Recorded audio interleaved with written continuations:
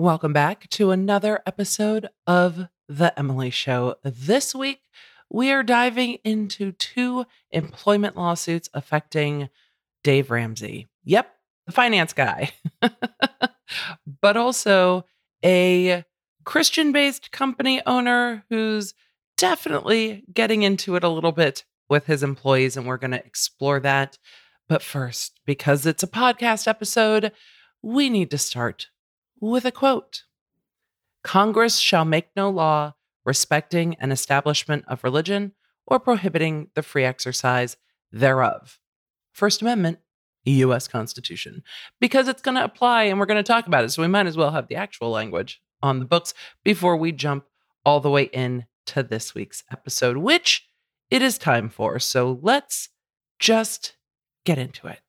Hey there, welcome to The Emily Show. I'm your host, Emily D. Baker, badass lawyer and everyone's favorite legal commentator, breaking down the legal shit in the news and pop culture stories you want to talk about. I've been a licensed attorney for over 15 years. I'm a former prosecutor, and I'm a big fan of the cursey words. So let's break it down.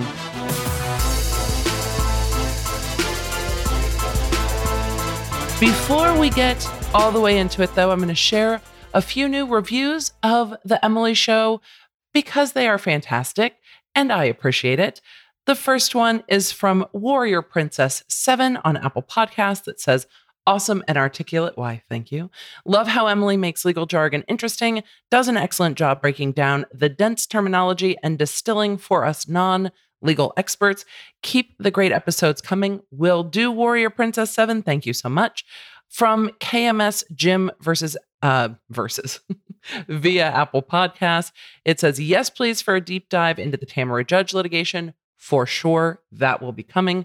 And then goes on to say, love, love, love your podcast. I am a 30-year litigator and closet housewife fan. You do a fantastic job of explaining the simple legal details and the difficult legal details and making it entertaining all at the same time. Thank you for the content. Thank you very much for a kind and generous review from someone else in the profession. I always wonder, are lawyers like, but we've simplified that way too far? Yes, sometimes we do simplify it pretty far, but it serves our purpose to get the point across and to help everyone learn along the way. So I very much appreciate that review. And one more from Patty Pretty via Apple Podcasts, new favorite podcast, and goes on to say, I feel so smart after I listen to this. Thank you. Everything is simply explained and entertaining too. You need to give it a listen. Well, thank you.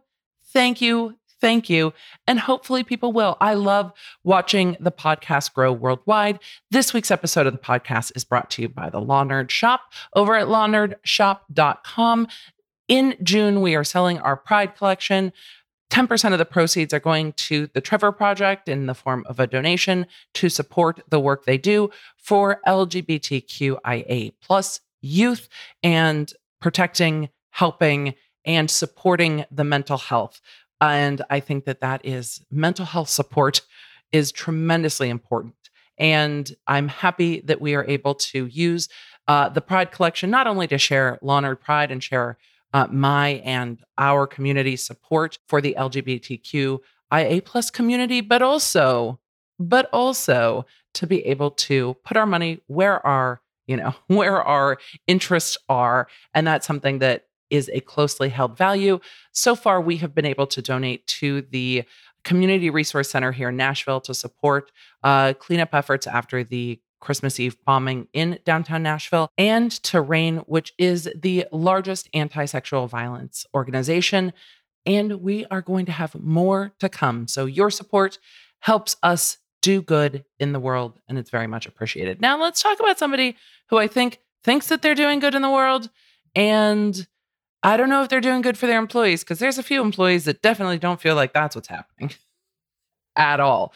And I have to say, the reason I'm covering the two Dave Ramsey suits, not only because people have reached out and asked, and because I'm fascinated, but because this intersection of religious freedom and laws against discrimination and employment law and these boundaries in your work life versus your non-work life are going to continue to come up. And the conversations are going to continue to come up as employees' non-working life becomes more available to employers through things like social media.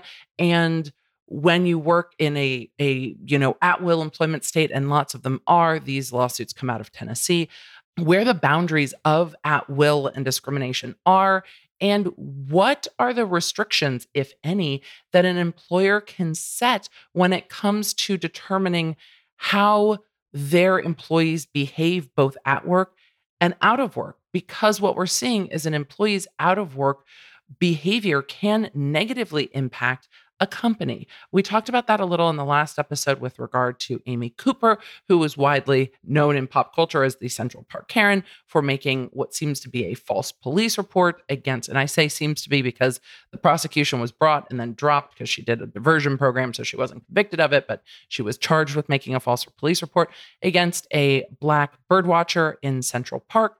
The video of it went viral. She was terminated from her job.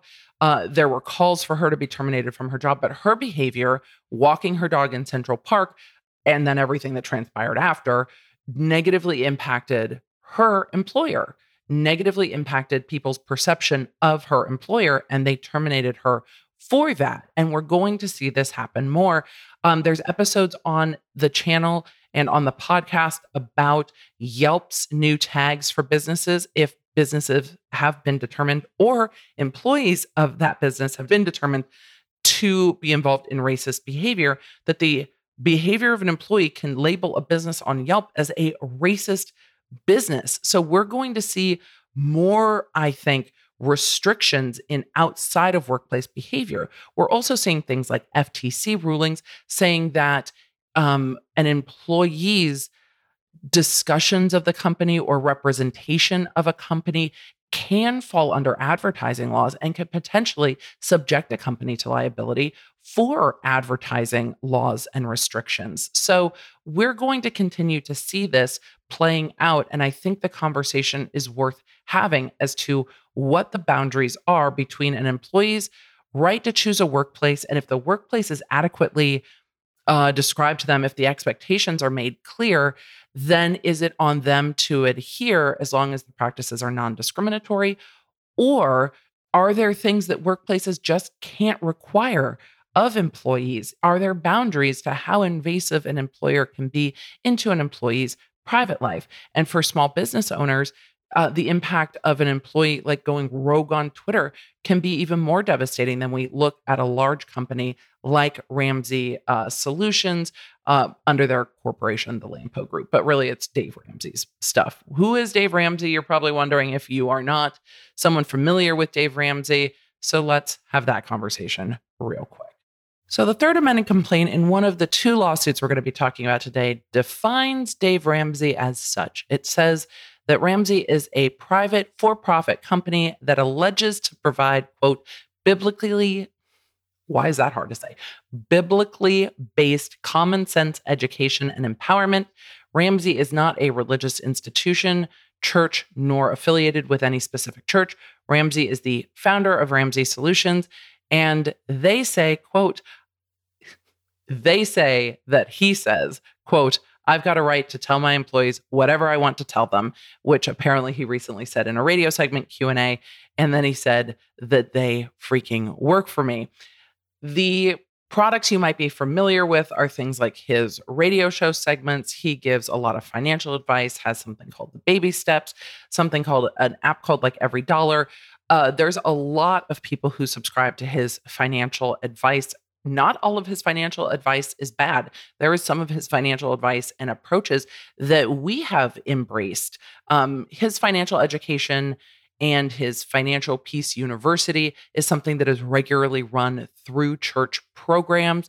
He makes no qualms about, he does not hide the fact that he runs a Christian company that is biblically based, but it's based on his understanding of the Bible. It doesn't seem to be based on one particular church and teachings of one particular church, which actually is going to be relevant in both of these lawsuits.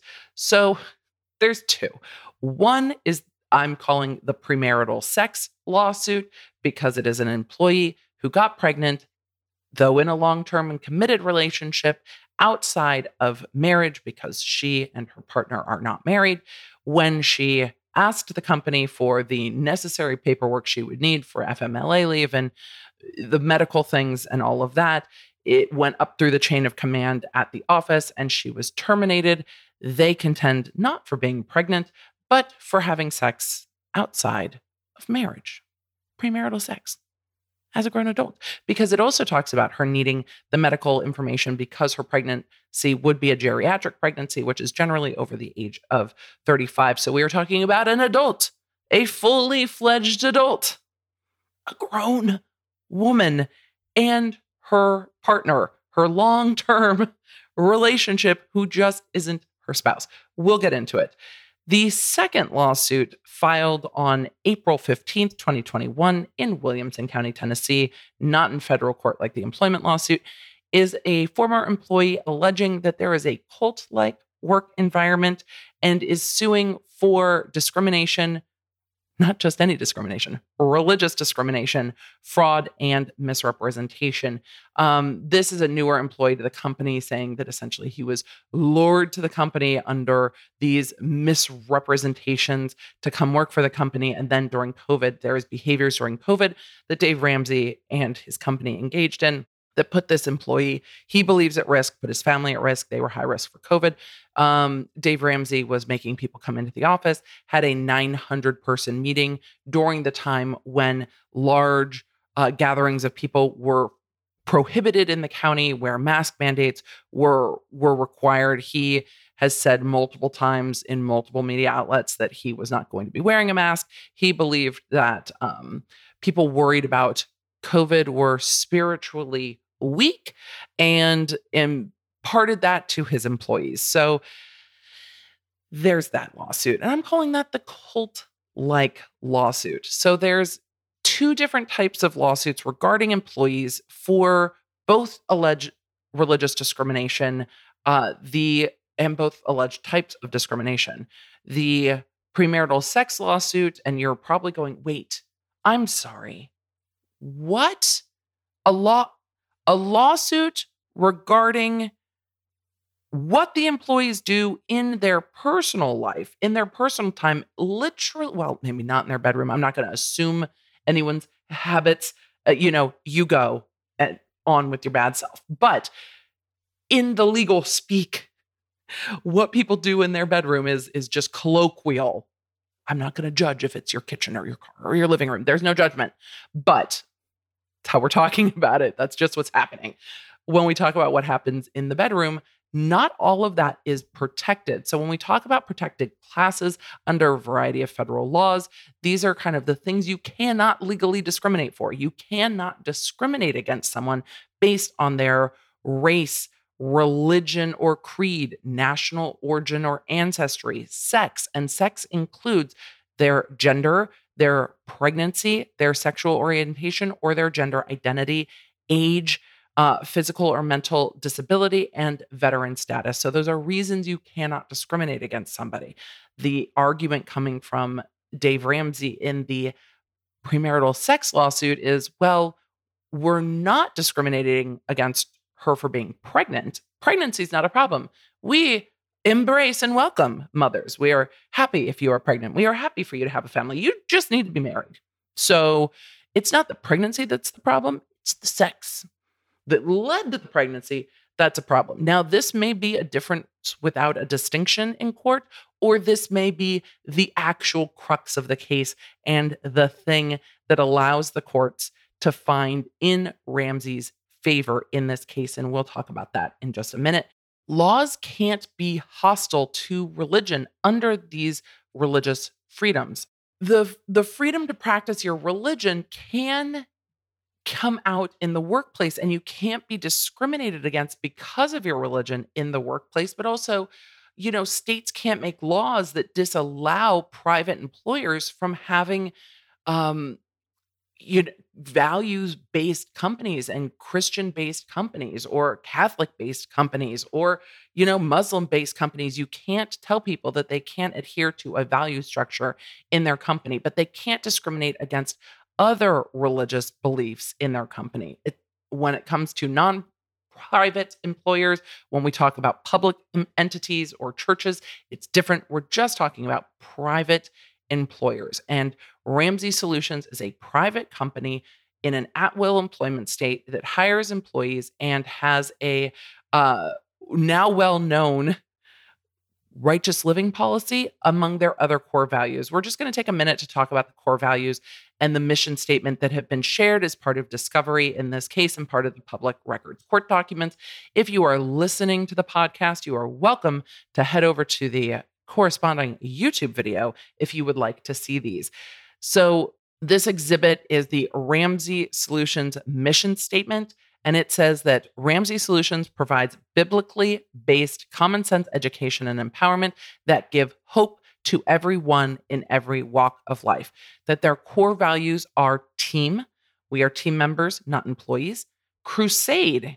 We are crusaders doing work that matters. We're just going to hope we get this right. Colossians 3:23, we do our work as unto the Lord.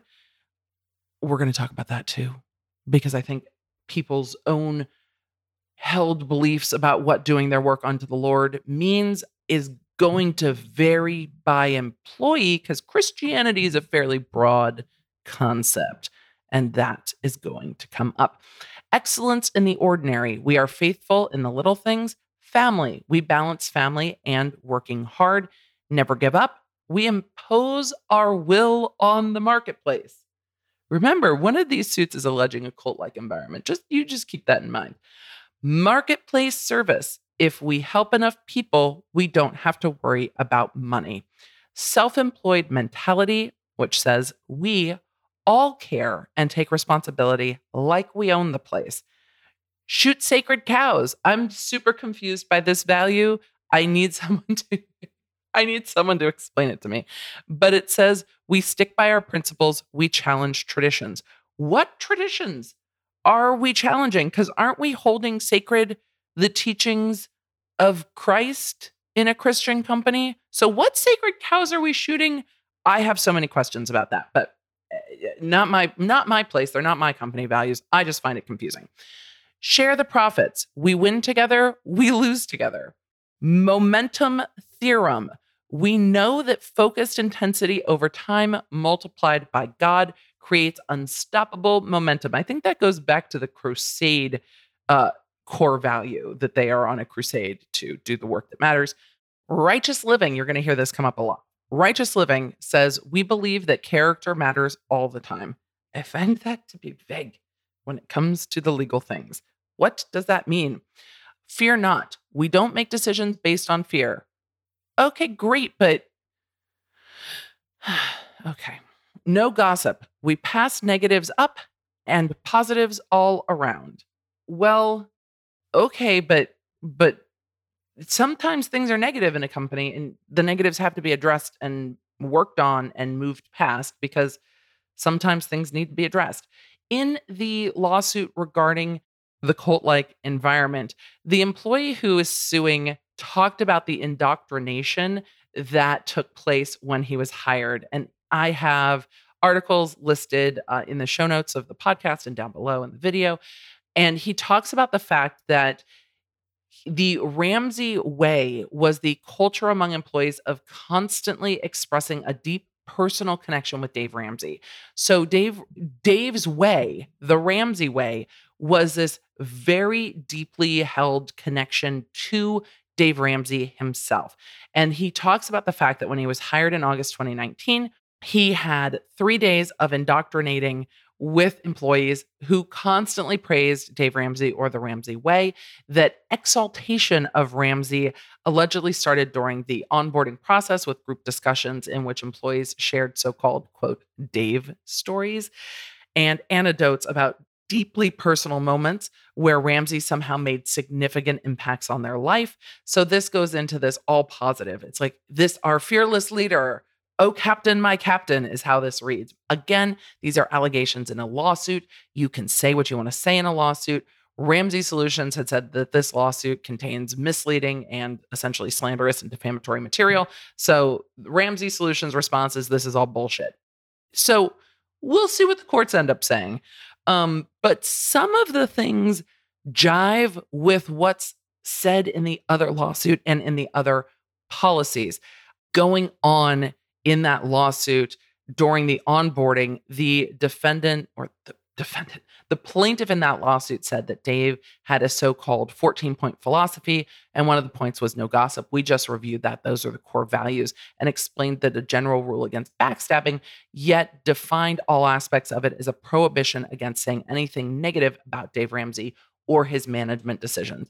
So it seems that anything negative, even if it's a valid critique or criticism, might fall into that no gossip policy. It's like, no, that's gossip. It's like, no, I actually legitimately have questions. Can you imagine never being able to question your boss and being like, I have questions, but I have questions. It's like, no, that's negative and you're gossiping. You're not allowed to bring those questions here. You need to be more grateful.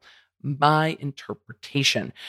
The interesting thing that's also alleged in this lawsuit is a manipulation of employee satisfaction reports, which landed Ramsey Solutions on Inc. magazine's best workplaces list for years running. But the premarital sex lawsuit seems to have bumped them right off of Inc. magazine's best places to work list.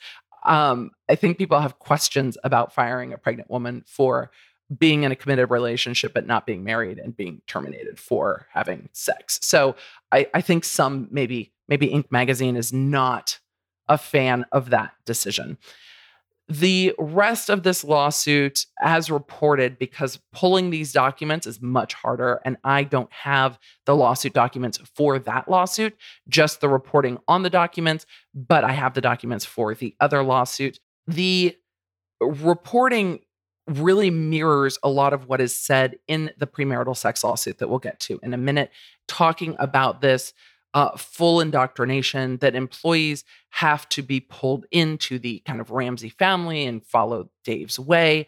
This article also reminded everyone that there was an incident in 2014 where Ramsey drew a loaded gun during a staff meeting. And what? I had not heard this story. I don't even think Dave Ramsey was on my radar in 2014, but there was a quote from former employees that said of Dave Ramsey, according to Nashville Scene's reporting on this incident, quote, "This guy who once pulled a gun, a loaded pistol, out of a gift bag to teach us a lesson about gossip. It was bizarre even for Ramsey." What? How are you pulling a gun in a workplace, a loaded weapon in a workplace during a staff meeting that seemed to be about people criticizing him on Twitter?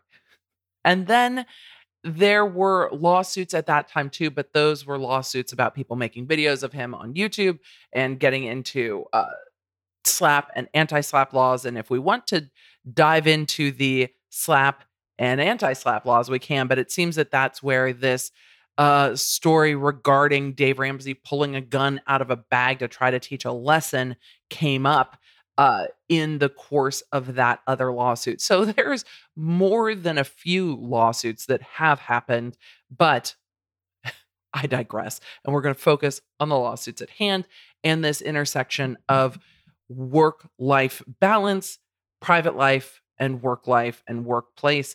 It will be interesting to see how much the COVID atmosphere of the cult-like work environment lawsuit impacts that lawsuit, because having employees say that they have people in their family at high risk for COVID and then still requiring them to come into the workplace when the lawsuit alleges there had been a confirmed case of COVID with a 900-person meeting seems to be causing some stress. I'm surprised there isn't like a negligent infliction of emotional distress cause of action in that too, saying that caused so much undue stress and it should have been known that it would have caused undue stress. And the response was, you must be weak of spirit. So I'm going to be following along what happens with that lawsuit to see how the religious discrimination, fraud, and misrepresentation goes.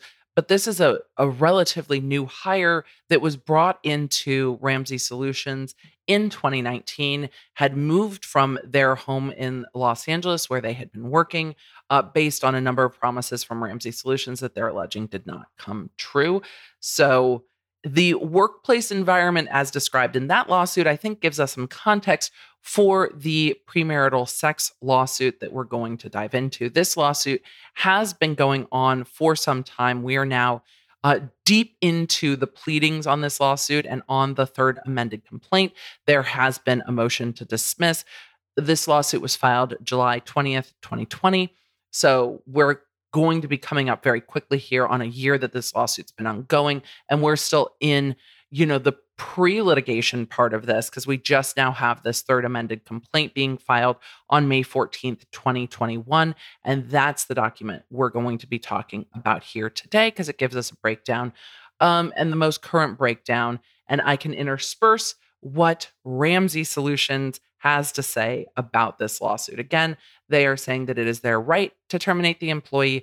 And essentially, this is not discriminatory because they're not terminating her for being pregnant. They're terminating her for violating their righteous living policy by having premarital sex. And interestingly enough, in discovery in this case, it has become clear that not only women have been terminated from Ramsey Solutions for having premarital sex. In motions regarding discovery, it has become and been discussed in public record court documents that numerous male employees have also been terminated for violating this policy in the same way. What Ramsey Solutions is going to argue to the court is that when you look at employees who engaged in the same behavior, the behavior being premarital sex, the result is the same regardless of their gender, regardless of their pregnancy status, regardless of anything else. They are terminated if they violate that policy in that way.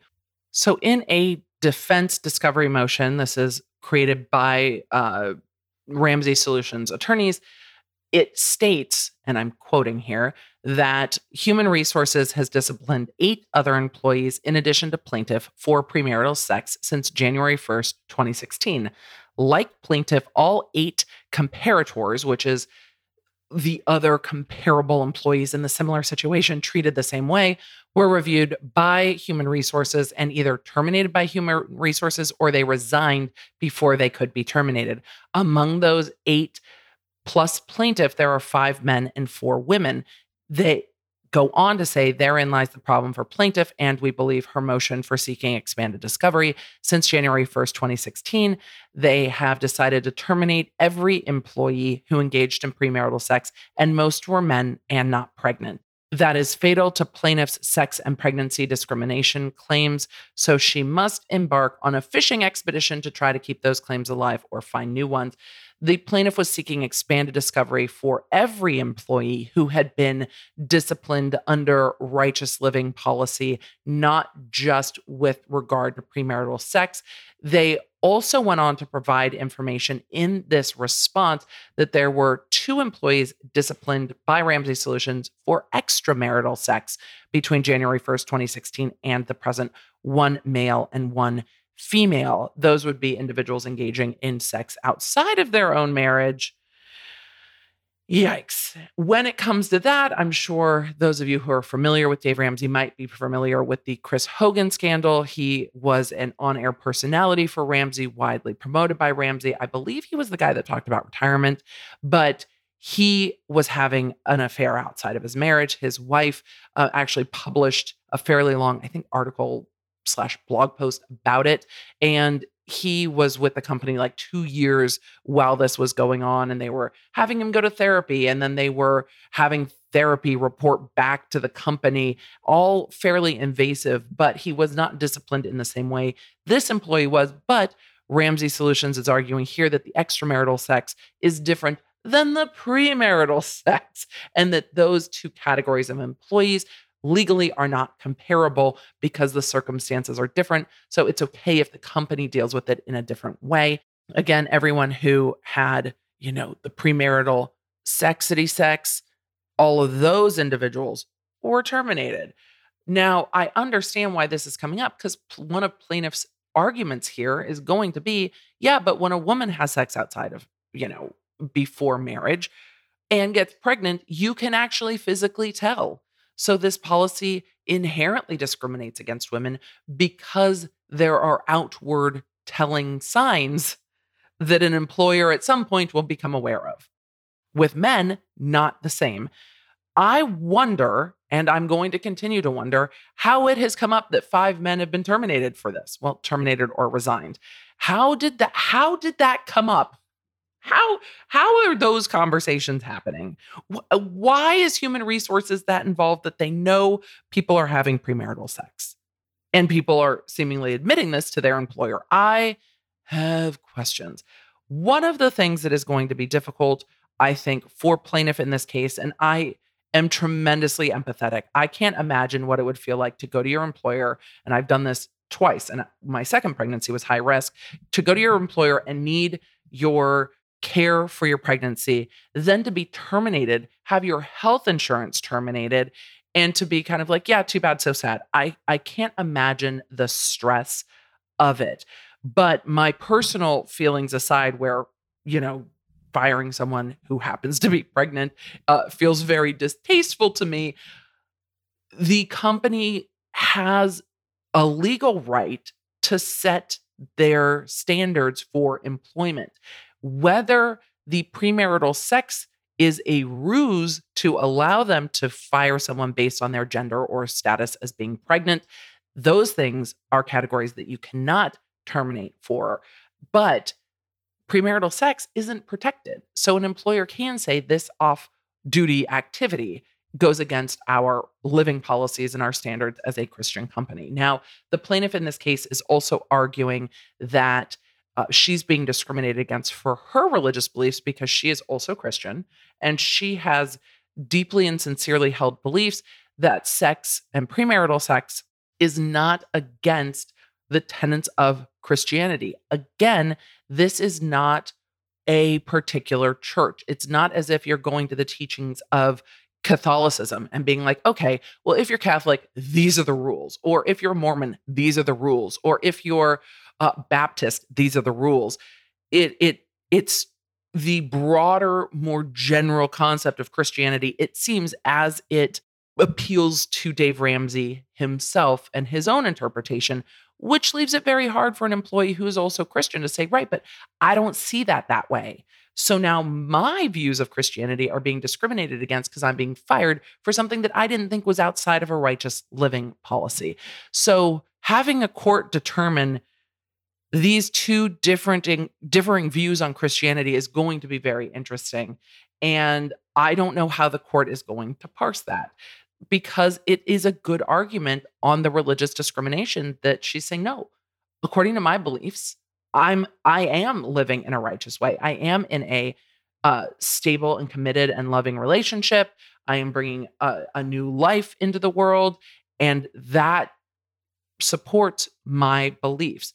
We didn't even get into the different charges here. So let's get into the charges.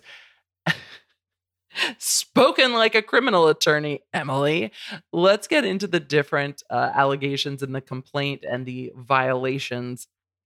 In count 1, it's a violation of the Family Medical Leave Act for retaliation and interference. The plaintiff is saying that she was entitled to receive family medical leave for the birth and care of her child, but that she was, fired before she could actually take FMLA. So it interfered with her FMLA rights because she was terminated. So that is interference and retaliation in violation of FMLA.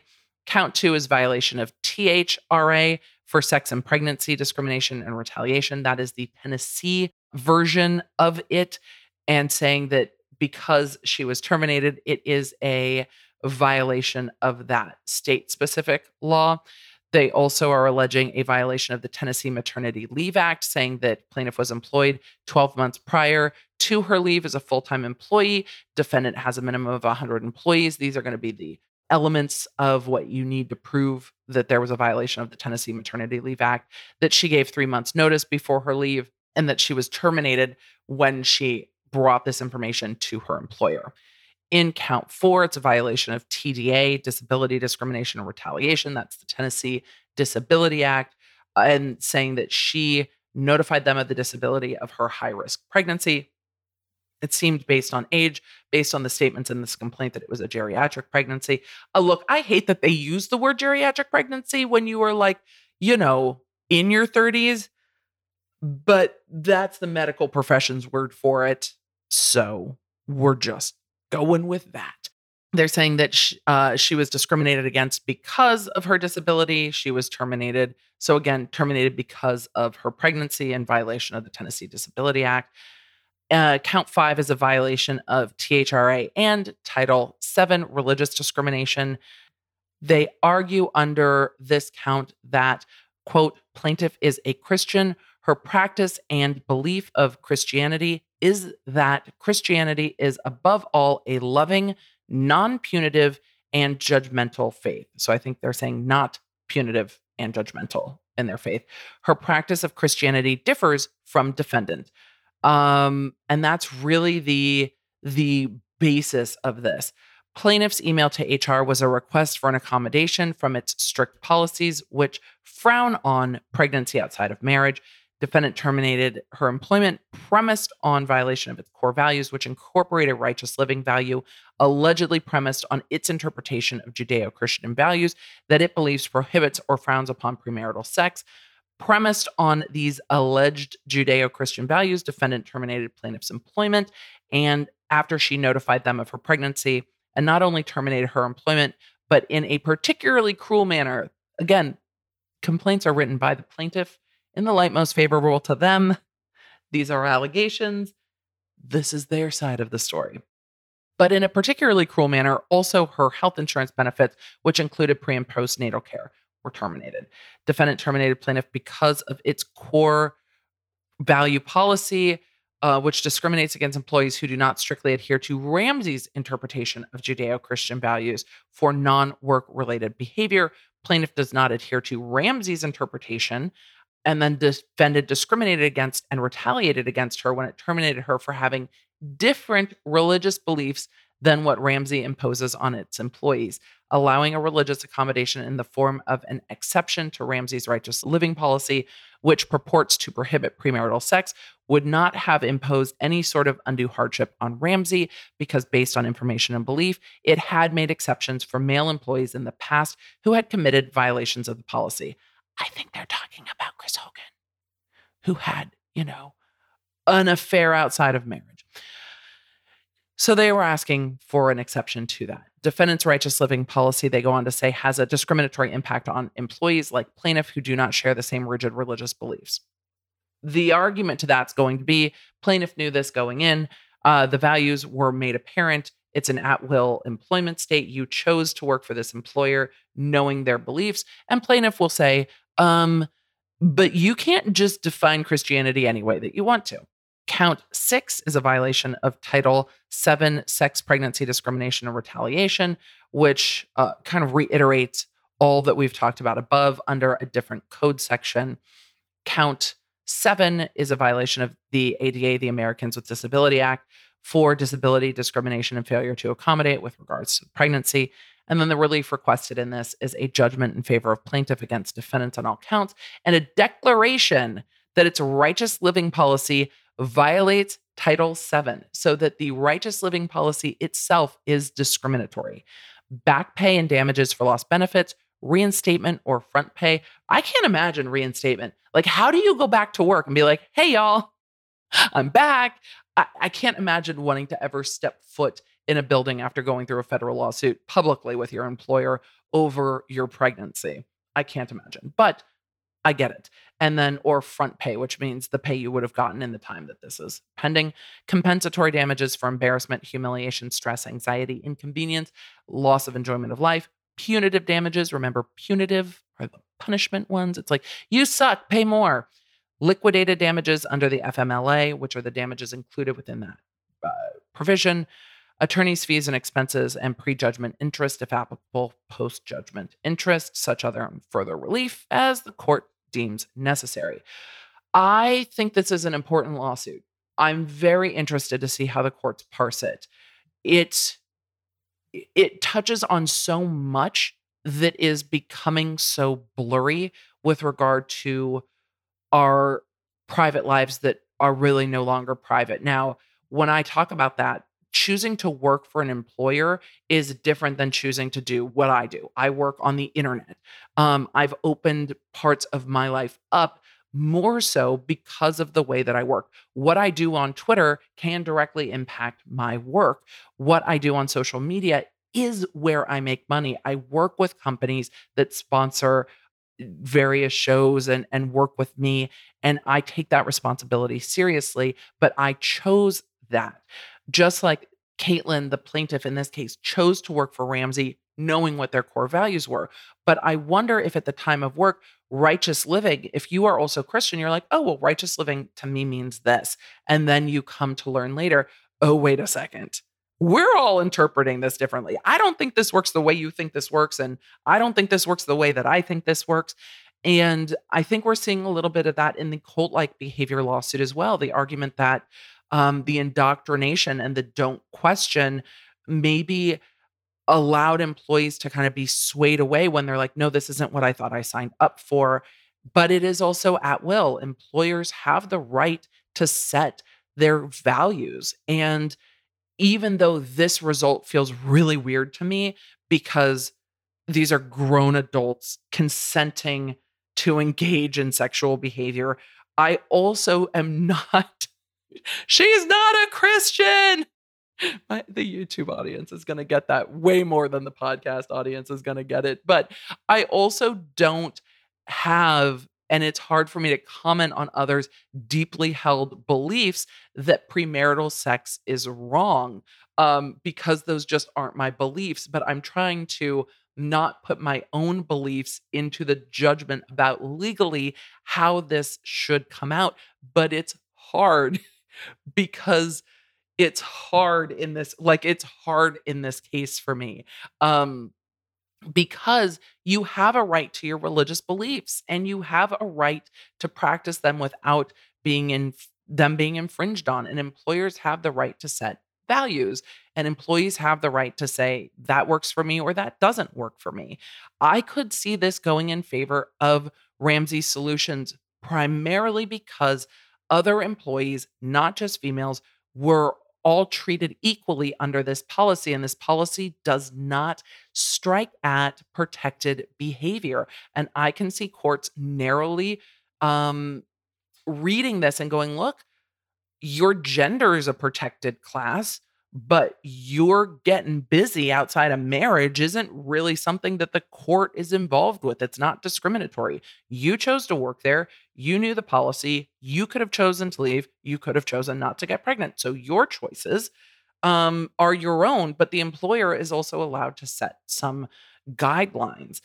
And we're going to keep seeing different versions of this, even where we think the result is really strange, because I think a lot of us are like, well, that's not what I would do in my workplace. But if you're an entrepreneur, if you own a business, if you employ people, what kind of boundaries on behavior might you want? You're going to want to hire employees that see the world similarly to you, especially if they are out in public as your employees. They reflect on you. When I talk to creators on YouTube, I talk about having moderators. I love the moderators that work with my channel. We come from very different backgrounds.